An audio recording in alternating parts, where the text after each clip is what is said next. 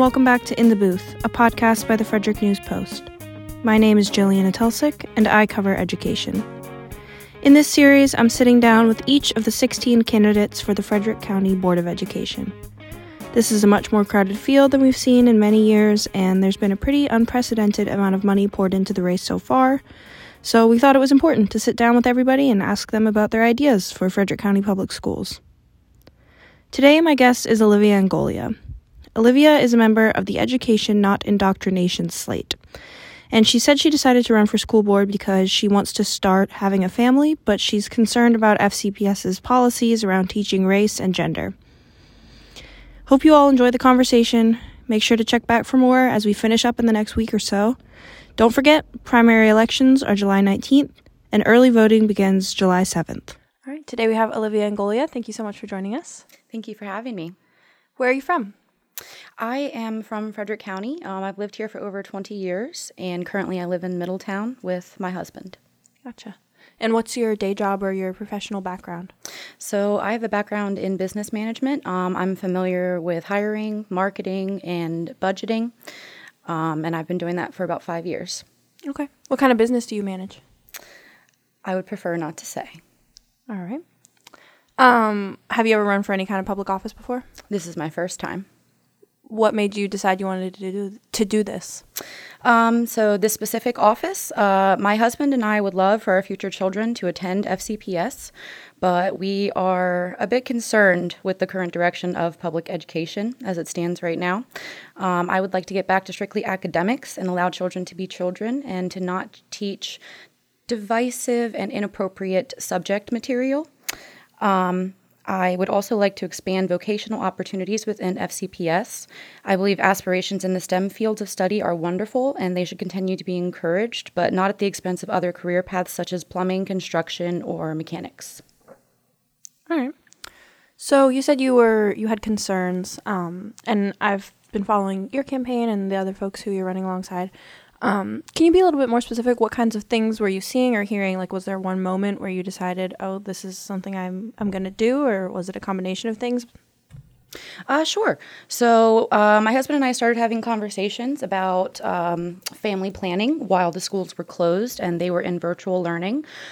Just hearing from other people around the community, as well as seeing in the media what children were being told in regards to police, for example, and critical race theory becoming prevalent in public education, teaching children that if you're white, you're an oppressor. If you're a person of color, you are oppressed. I believe that's teaching racism. I do not think that is correct to instill into the future generations. Right. And had you had conversations with people in Frederick County specifically, or are these more national concerns that you're talking about? Yeah, so I have a couple of friends who, they're younger families, and they were talking about, well, are we going to homeschool? Are we going to put our kids into this system? And we were having the same conversations, and so I decided that I wanted to get involved and try and make a change. And then, of course, shortly after that, I met Cindy Rose, who has run a few times before and is very familiar with the workings of FCPS. She was speaking at a meeting about some of the inappropriate material that were being taught specifically in Frederick County Public Schools, because I wanted to know if it was actually in this area before I got involved, and she made it clear that it was. What do you mean by it? Critical race theory, viewing everything through the lens of equity and race. All right. Well, so what do you see as the most important issues of your campaign? If you had to kind of highlight a few things that you're running on or a few things that you would change if you were elected, what are the main themes that you see there? Sure. So we just want to get back to strictly academics, reading, math, writing, history, and science, and we want to leave the more political and ideological topics for the parents to deal with at home. And we just want to teach children what they need to succeed in the world and in life. All right. So switching gears here a little bit, FCPS is getting ready to hire, or it has hired, is getting ready to welcome a new superintendent, the first new leader that we've had in over a decade in FCPS. So how would you plan to work alongside Dr. Dyson in that transition period, and what are some ideas or thoughts you have on things the district might be able to change or do better as it sort of enters this new phase of leadership, because this is a pretty big change over there. Yes. So I'm really looking forward to working with Dr. Dyson and seeing what kind of new ideas that she can also bring to the table. So, of course, with any change in leadership, it's going to be a period of adjustment where we're going to need to get to know each other and see, how we kind of work together. I really believe the improvements should focus on the transparency of the relationship between board and superintendent. I do not think conversations should be held without the entirety of the board, at least their knowledge of that conversation. I know that there have been some questions specifically about the DOJ investigation, Dr. Albin being aware of that going on, and some of the board members saying, well, we didn't know. We didn't know this was happening. I don't think that should ever happen. I think everybody should be aware of what's going on, and they should be held accountable for that knowledge or lack thereof. I'm also really hopeful that she understands the importance of our SRO program, because I know that in Montgomery County that they were having some issues with that. And I'm looking forward to working with her to actually expand that SRO program and make sure that we are really focused on school safety. How would you expand the SRO program? So actually, we did an event with Sheriff Jenkins, and he spoke to the fact that our schools are not all under like a uniform plan for school safety. It differs throughout the system, and I think it should be a universal policy, and I think we need to make sure that every school is complying with that policy. Okay, so by policy, do you mean like the same number of officers at different schools, like hiring more officers? I'm just trying to understand what your vision is. So I know you don't have every specific nailed down yet. But. Sure. So I would definitely like to expand the SRO program and add officers to the schools. I know that might be a little bit difficult because Sheriff Jenkins says that he doesn't necessarily have them. But as far as just making sure that there is a concrete policy, a universal policy across all of FCPS, and making sure that all schools are following that policy, I think will allow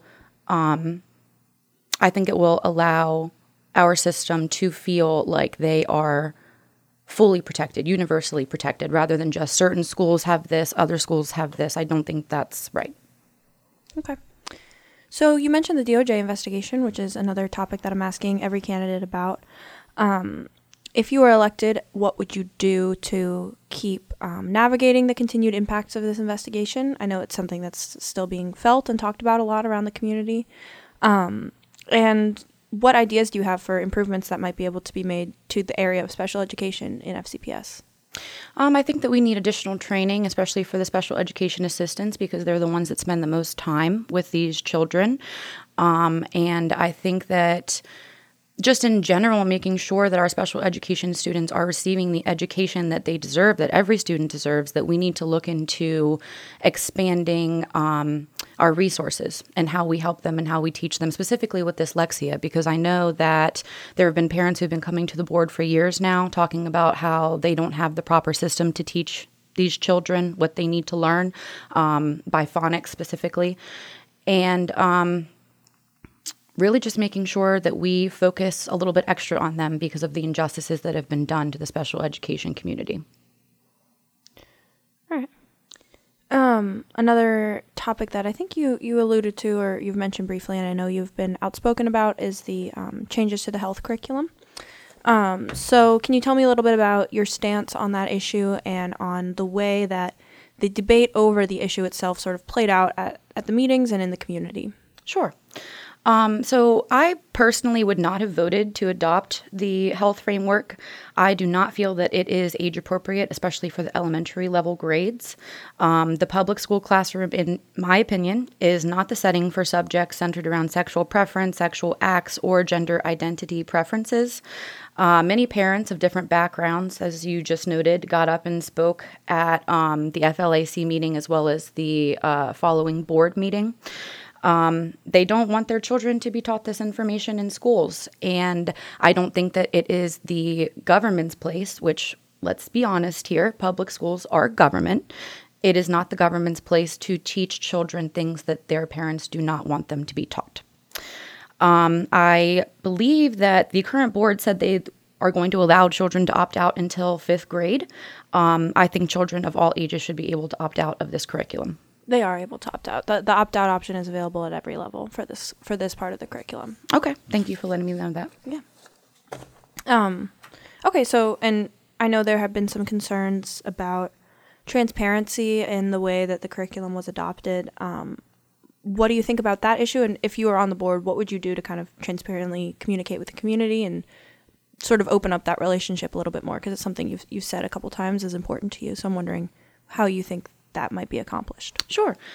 So first of all, I think that committee meetings need to be made available to the public as they are happening. Instead of just the minutes, I think that they should be recorded and put either available on the website, even if they can't be put on Channel 18, and they can also be available for recordings after the fact rather than just reading it, because things can be lost in words. Sometimes you want to actually see it happening. I also don't think that consent agendas should be the way that the board is voting on things moving forward. I think that in the interest of transparency, that it should be more specific what they are voting for, especially if parents missed that committee meeting. Parents are busy and they're not able to completely keep up with what's going on. And in the interest of that, I also think that we should be releasing information, whether it's as a requested or regular basis, to keep parents informed of the decisions made by the board and their assigned committees. So what do you mean by that? You mean like emails going out or a website? Because they do have a place online where it's regularly updated with the agendas and the minutes, but are you saying it needs to be better advertised or more accessible? Like what do you mean? Yes, I think it needs to be more easily accessible, I apologize, no and easier to understand, put into more layman terms for non-educators. Okay. All right. Switching gears a little bit, another issue that is talked about a lot and I think is an important one to talk with these candidates about is staffing and staff recruitment and retention in FCPS. So that's been an issue all over the country. Public school systems are struggling to recruit the staff that they need and then retain them once they get them. And in FCPS, a lot of folks talk about or hypothesize that could be made worse by the fact that pay for FCPS staff is comparatively lower than pay for an equivalent position in Montgomery County or Howard County.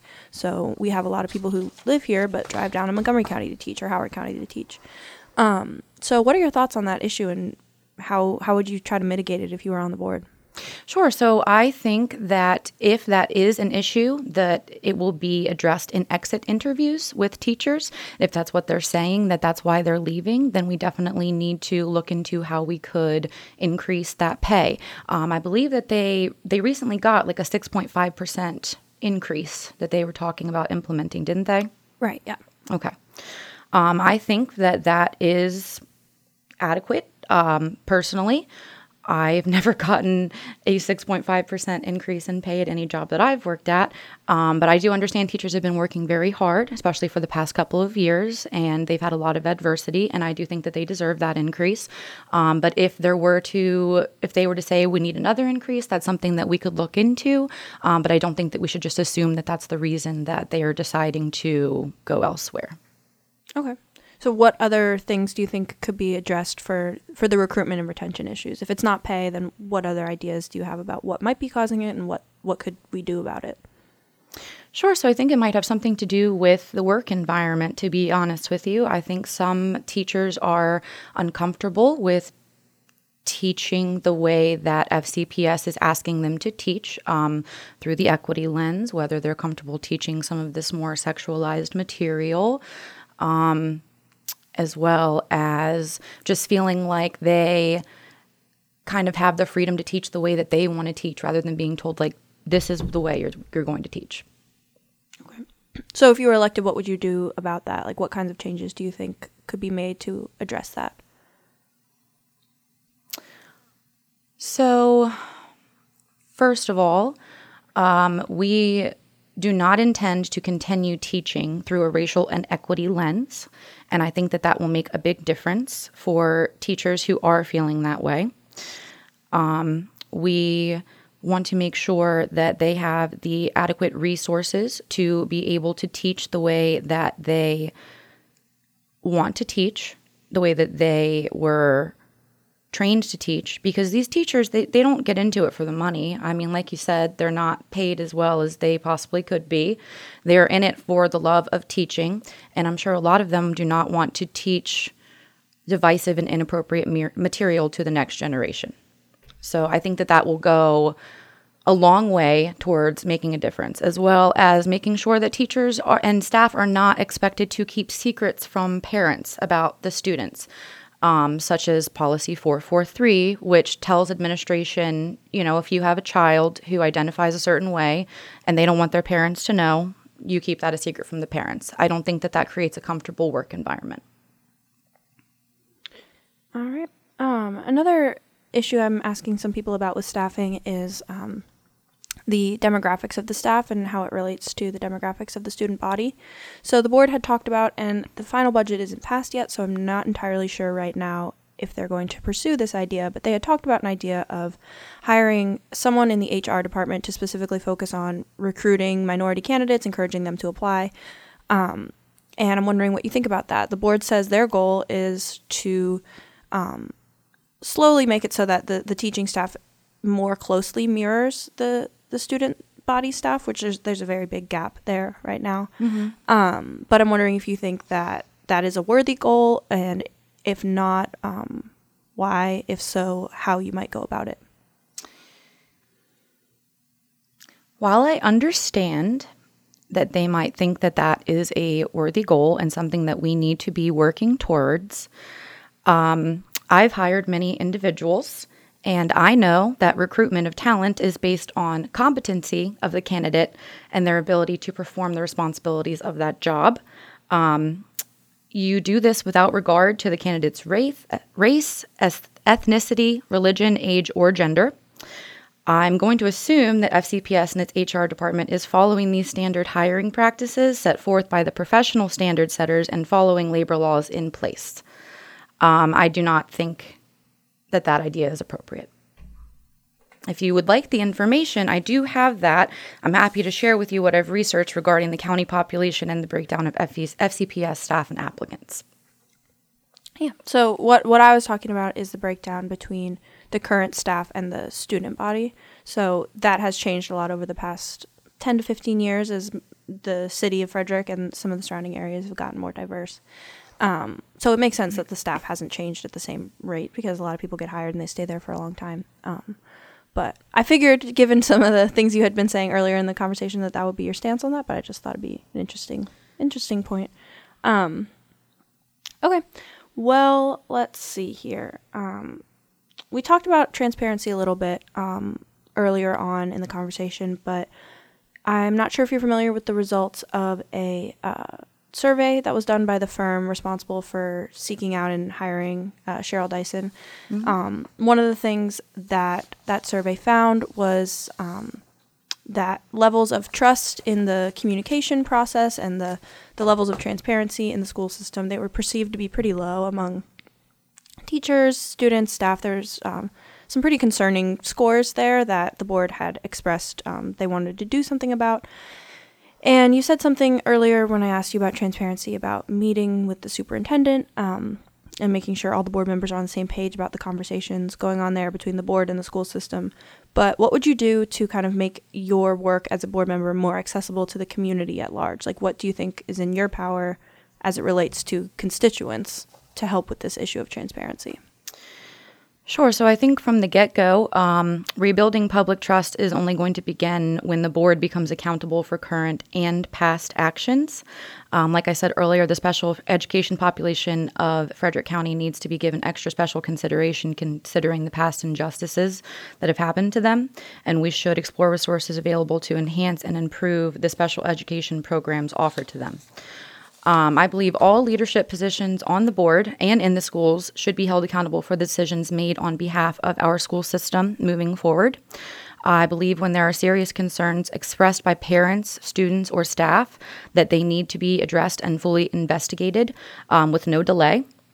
When it comes to communication, as I said earlier, I think clear, concise, and timely information shared either as requested or on a regular basis to keep parents informed of decisions made by the board and their committees. And like I said, make that a little bit more available and easier to understand for in layman terms. I also think committee meetings need to be held at more advantageous times for parents.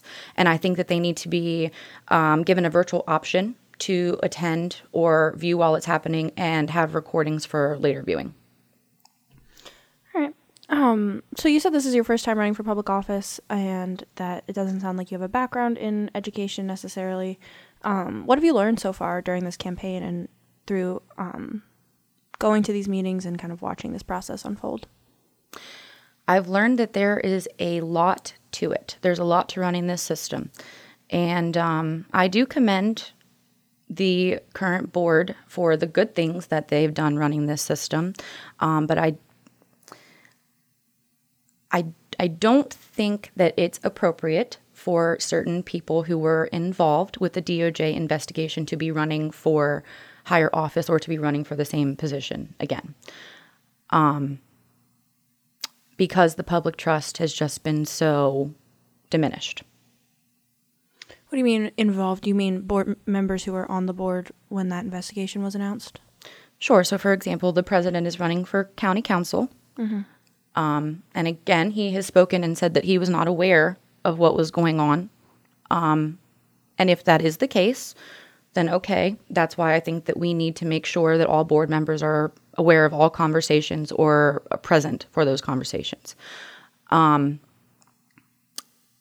And I just haven't really heard much of an apology or taking responsibility for what happened.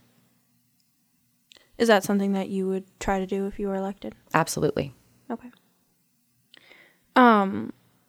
Well, I know this is a really crowded field. There's 16 candidates. You are running alongside 3 other people. And there's another group of 4 conservative candidates as well. So where do you see yourself and your fellow candidates on the slate fitting into this race and the landscape of it? Sure. So I think the biggest difference between ourselves and the other group, as well as all the candidates in general, is that we've been working together since July of 2021, getting to know each other. We're ready to work on day one. We have a contract that is on our website, eni2022.org, that I encourage all of your listeners to check out. We have a plan to implement that contract. We're not going to be spending weeks at the beginning figuring out how exactly are we going to do this. We already know exactly how we're going to do it. We've made promises to parents, students, and teachers that we intend to keep. We just want to give parents back their power over their children's education and regain the trust of the community through fiscally conservative and transparent management practices. I encourage you to check out all of the candidates and do your research, but I think that's what sets us apart. Yeah, so I've interviewed the other members of the slate already, and they've all spoken about that contract as well. And you mentioned just now, you said you have specific promises and specific plans as to, like, you know exactly how you would achieve them. Can you give me an example of the kind of things you're talking about there? Like, just, I mean, you don't have to walk me through every step of what your plan is, but something you want to change, and then what kind of work you guys have done to come up with a specific plan. Like, how do you know how you would tackle that issue? So, for example, we understand that the local Board of Education holds power over its local municipality. We do not believe that the Maryland State Department of Education has any control over what the local board implements. The framework, we're going to say no. We know we have the power to say no to the state implementing that framework. Some of the other candidates do not believe that they do, and they think that they need to negotiate. Okay, so you would bring it back for a vote and vote it down? Yes. Okay.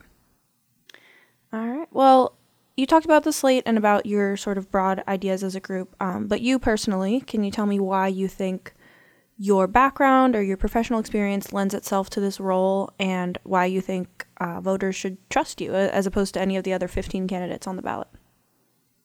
Sure. So I think trust is a hard thing to earn from people, but I'm willing to work hard to earn that trust. I think that your actions speak a lot louder than your words, especially in the world of politics. I'm I'm sorry, I lost my thought. No problem. Would you mind repeating the question? Yeah, just what is it about you, your skills, your background that you think should earn voters' trust or convince them to vote for you? Sure. So I understand that I don't have a background in education. However, I do have a lot of passion about restoring academics for our future generation. I think everybody should have passion about that. These children are our future doctors, engineers, lawyers, and I personally don't want a doctor who's going to treat me differently because of my skin color or my gender identity.